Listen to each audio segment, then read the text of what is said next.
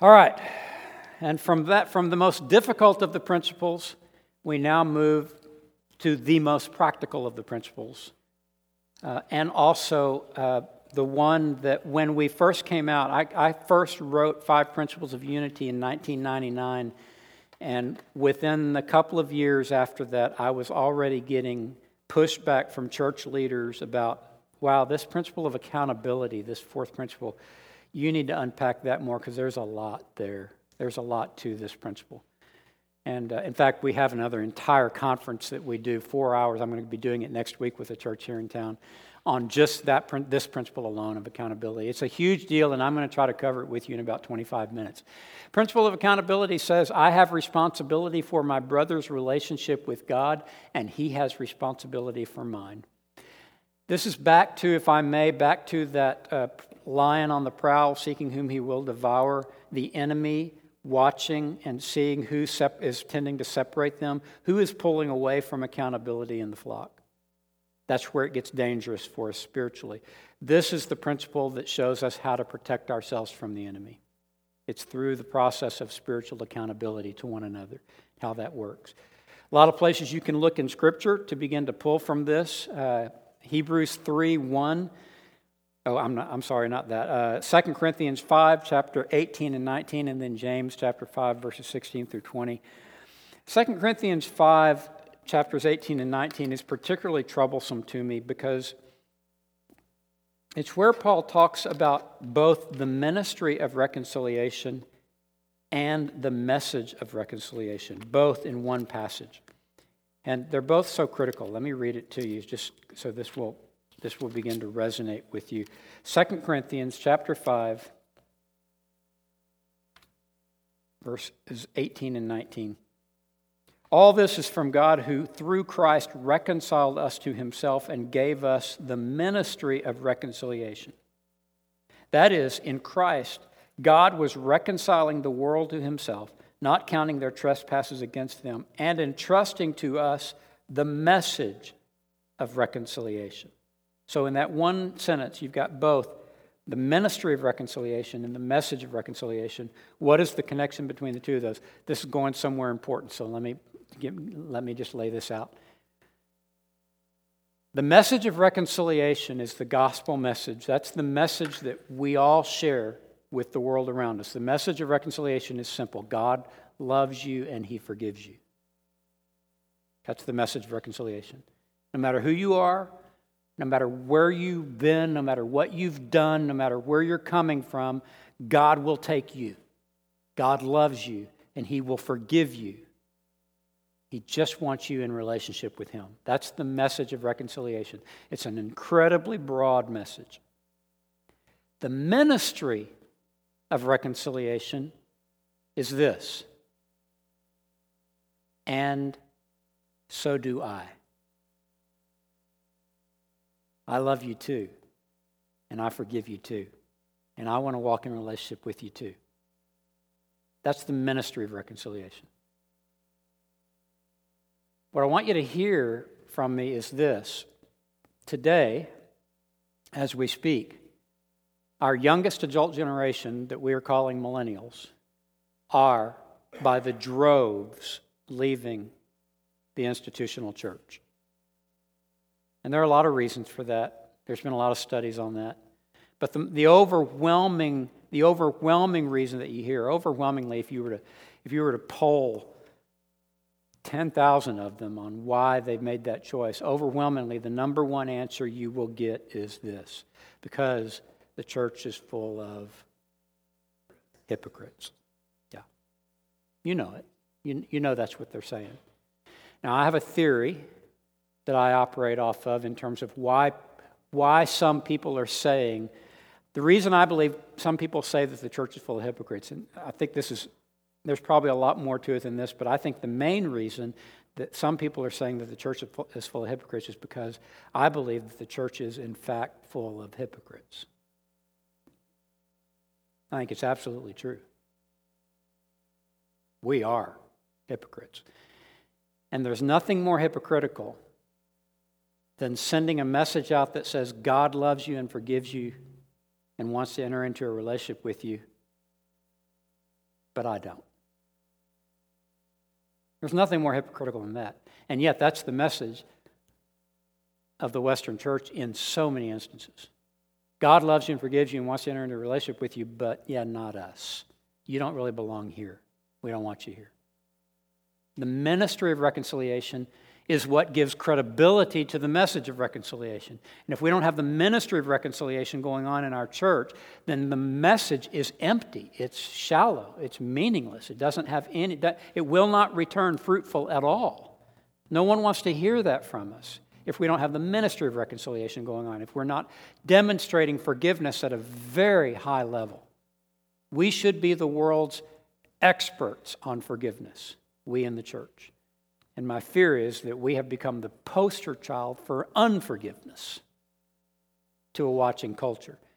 And so this principle of accountability, if we don't start getting this right, if we don't start figuring this out and figuring out what love looks like in the church, then I don't think we're going to ever have any credibility with our message of reconciliation. The ministry of reconciliation means a willingness to have hard conversations. It means a willingness to confront. It means a willingness, and by confront, I mean I love you enough to want to address this thing going on in your life, not because I'm judging you, but because I know that you say you want to follow Christ. And so I want to know how this decision that you're making in your life dovetails in with that decision of wanting to follow Christ. Help me understand this. That's what love looks like. And it's a willingness to have those kinds of hard conversations. It's also a willingness on my part to want that to happen in my life, to want you to be confronting me when I'm stepping in a place that doesn't make any sense in terms of following Christ.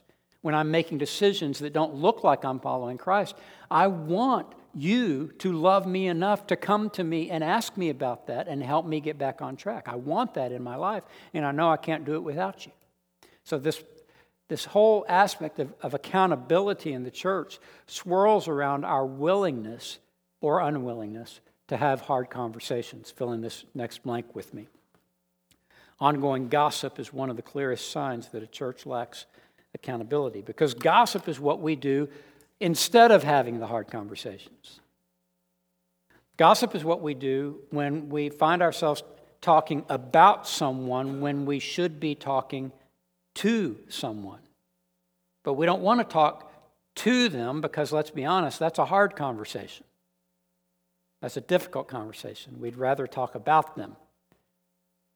We'd rather say, well, Matt, you go talk to them. You're the leader here. Shouldn't you be the one doing this? Aren't we paying you to do that? Isn't that why we pay you? But that's not New Testament. New Testament is we all are living in relationship with one another in such a way that we're willing to ask hard questions to one another. This is a really hard.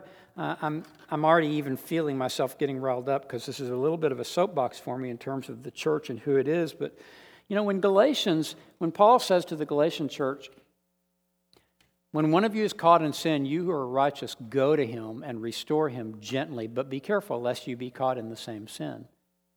When Paul says something like that, when Paul calls upon you who are righteous to go to him and do this, it raises a question, I think, in all of our minds of, well, who is that exactly? Who is that that's supposed to do that? Who is it that's supposed to go and confront? And how's that supposed to work? And we get all bent out of shape about that.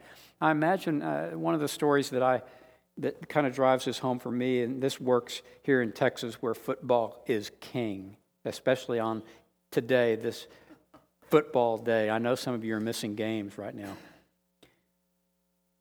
Imagine this. Imagine small town Friday night, under the lights, Friday night football in a small town high school.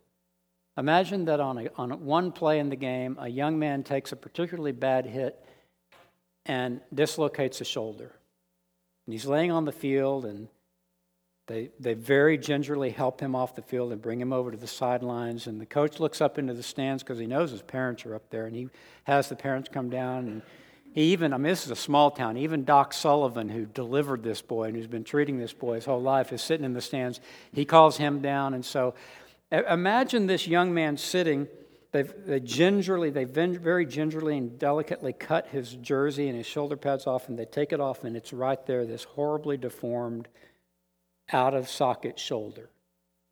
And standing around this young man is his parents and the trainer for the team and the coach and Doc Sullivan and all of his friends. And they're all looking at this horribly deformed shoulder. And imagine that this argument then breaks out. Who's going to do this? Because you know what needs to be done. This shoulder's got to be set. Who's going to do it? And everyone looks at the coach. The coach says, wait a minute. I have no training in medicine or anything like this. And I've got to be able to coach this boy, and he'll never listen to me again if I hurt him like this. So don't look at me. And so everyone looks at the parents. And the parents say, well, we're not trained in this either. And besides, we've got to have a relationship with him going forward. And what would he think? What kind of trauma would that do to him if his parents are the ones who do this to him? And everyone looks at the little trainer for the high school, and the trainer says, look, I wrap sore ankles and stuff like that, but I don't know anything about this, and I don't really even have that much of a relationship with this kid. And it seems to me that someone who has a relationship with him should be doing it. And everyone looks at Doc Sullivan, and Doc Sullivan says, last time I saw this kid was when he got his immunizations in first grade. I haven't seen him. I don't know anything about him medically in all this time, and they can't decide who's going to do this, and they're all arguing about who's going to do it. And that, to me, that's the picture of what it looks like in the church when we just can't make ourselves have a hard conversation with someone. We love them. We say we love them. We can see what they're doing to their lives. We can see how far away they are moving from not only God, but from the herd, so to speak. We can see how much they are endangering themselves spiritually to the work of the enemy in their lives.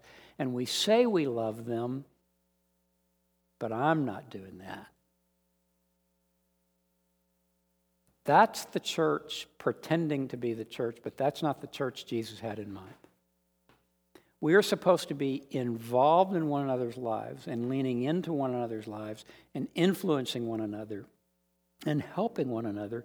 And I think that one of the things that we're allowing our culture to do to us is we're allowing our culture to change how we define what love looks like. We're allowing our culture to tell us, if you love me, then you'll let me do anything I want to do. Can you even imagine that for your teenager? If your teenager says, I should get to do anything I want to do. No, that's not really the way parenting works. And that's not the way love looks. That's not love. I had friends when I was a girl. I didn't have parents who let me do anything I wanted to do. But I had friends who had parents that were absent and let them do anything they want to do. And I don't mind telling you, if you ask those friends today if they were loved by their parents, they would tell you no. Letting us do anything we want to do, that's not love. That's not love at all. And by the way, disagreeing with one another is not hate. We got to stop that. And so we've got to take back in the church what love looks like and how it works. And we've got to be asking ourselves, what should love look like in this particular situation? And I think we can do a better job of that in taking responsibility. Now, I think we can also do a better job of giving that responsibility to our church on our behalf. We can do a better job of asking our church to really lean into us and help us be a better person. I think we can do a better job of that too. Accountability always works best when it's something you pull up around yourself rather than go and try to impose it on someone else. It's something that you pull up around yourself because you know that you'll never become the person God's called you to become all by yourself.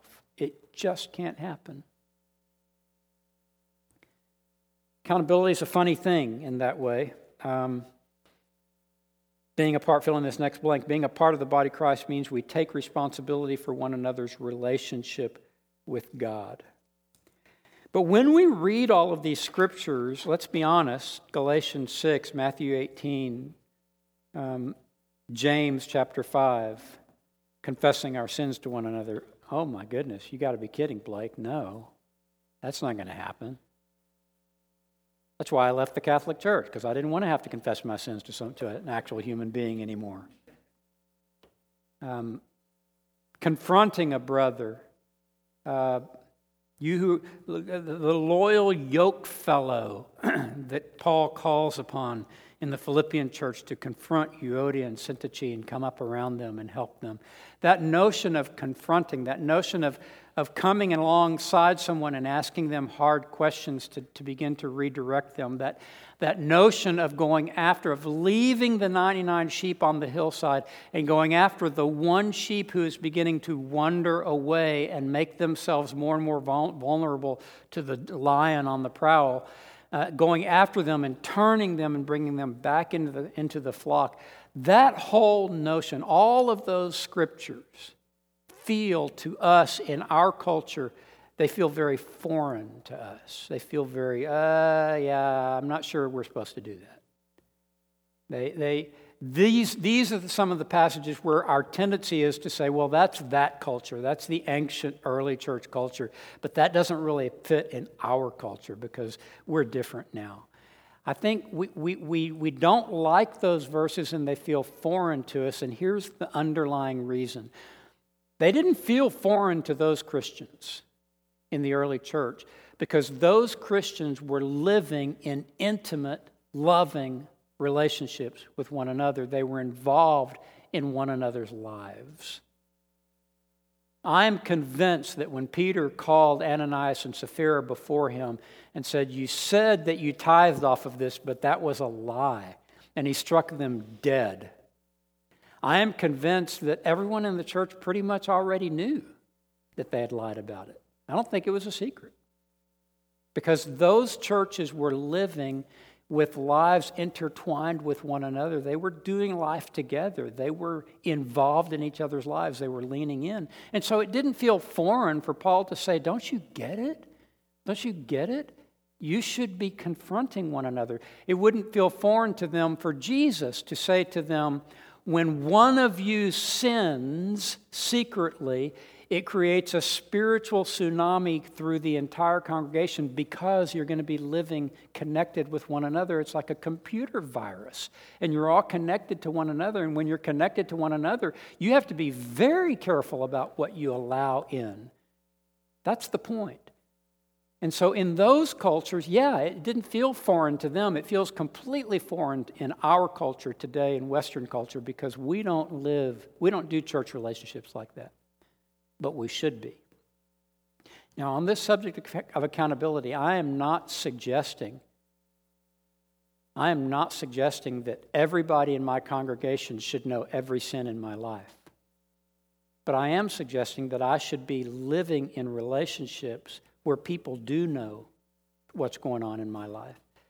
And I think of it in terms of concentric circles of accountability. I have my Sunday morning Bible study, the group that I teach called The Gathering on Sunday morning. Well, that's a group this size. That's probably 70 or 80 people. And that's a big circle of accountability. And they know a lot about me, but they don't know everything about me. And then I have a deacon body at my church that's a little smaller that's within that I'm a part of, an elder body. And they know a little bit more about me. They don't know everything about me. And then I have a Monday school. My Monday night small group is my small group, my life group. And we've been meeting every Monday night for 24 years.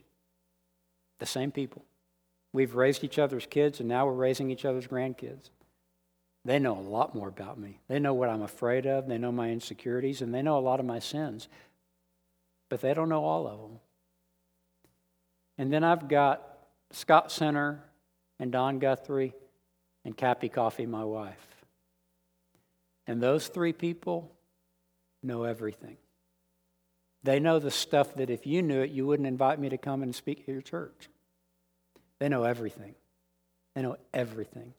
And they are the ones who have permission to ask me the hard questions. Questions that I wouldn't answer in most settings. Wouldn't want to answer. So I'm not saying that accountability is such where everyone knows everyone's business. I am saying, though, that we're supposed to have accountability in our life. We're supposed to have people in our lives who love us enough to ask us the hard questions and who are doing that with us and for us. Lastly, on this subject of accountability, and I really wish I could spend more time on this, but we don't have it. But I want you to see that in the church, if you look at all of the passages that talk about accountability, and there are many, particularly in the New Testament, all of the passages, and you begin to merge them all together and come out with a process for accountability, for how it works. For when someone in the church is making decisions that are pulling them away from God and away from the church, how should we respond? Okay? When you look at all the verses that apply to that and that look at it, and you begin to put together a process for doing that, here's the way it will look. The first thing you do is you go and you love the brother. You go and you love the brother. Responding to bad behavior in the church, filling in blanks, always requires going to the brother or sister. And in going to him, the biblical priorities are, number one, love him. And you don't do anything else until you've done that first. You've established right up front, this is the reason I'm here, because I love you too much to let you keep doing this. I have your best interests at heart. I care for you. You matter to me. That's why I'm here. I'm not here because of anything else. And I have to check my own heart in that. If the reason I'm coming to them is because they've embarrassed the church and I need to get rid of them, I ain't doing it right. Or if the reason I'm coming to them is because I don't like this decision in their life, and by the way, they didn't vote the same way I did in the last presidential election, and so by golly, I'm going to confront them about some things, I'm not ready for this.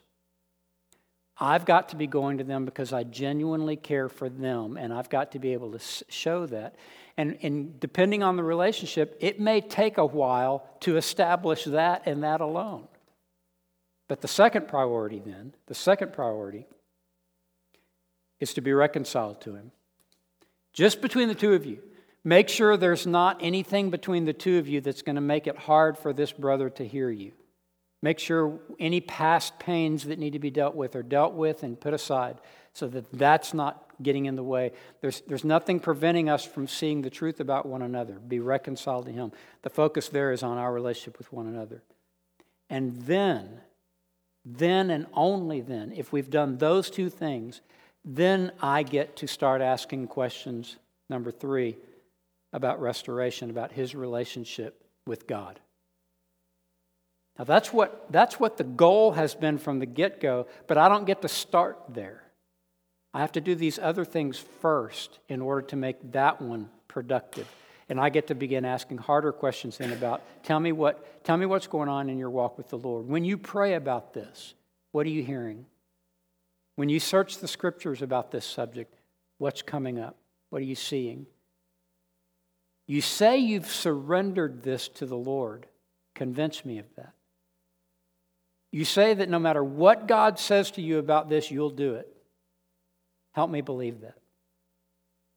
So, talking about their relationship with God is what you wanted to do from the beginning. That's what love looks like, but you don't get to start there. You have to start with love. You have to get through reconciliation between the two of you to make sure there's nothing between the two of you, and then you can talk about that. And then lastly, number 4, sometimes there is correction needed. In most cases, if numbers 1, 2, and 3 have all nailed it and hit exactly the way they're supposed to, and they are now fully restored to the Lord, in most cases, correction's not needed. In some cases, it will be. If it's an addictive behavior, if there's some kind of professional help or boundaries that are needed to be put in place, that's the kind of corrective behavior. But in most cases, you won't even need correction because you've done the other 3 well. Now, what I want you to look at is I want you to look at that order. Love, then reconciliation, then restoration, then correction. And what I want you to just recognize and own is this. That order of priorities is exactly the opposite from the way the world teaches it. And that's so important for us to recognize in the church. You break a law in the world's systems and our system. And by the way, I think we've got the best system of government on the planet. I do. Our justice system. It's horribly flawed. It's horribly broken. There are so many things wrong with it, but it's better than anywhere else in the world. I'm convinced of that. But it does this exactly the opposite from the way Scripture teaches us to do it within the church. You break a law in our system, number one, correction. You go to jail. You pay your fine, whatever.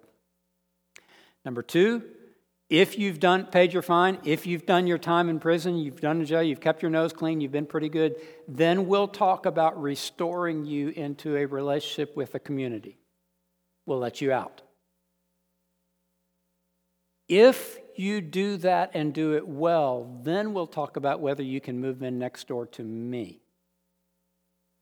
And we can actually reconcile and have a relationship.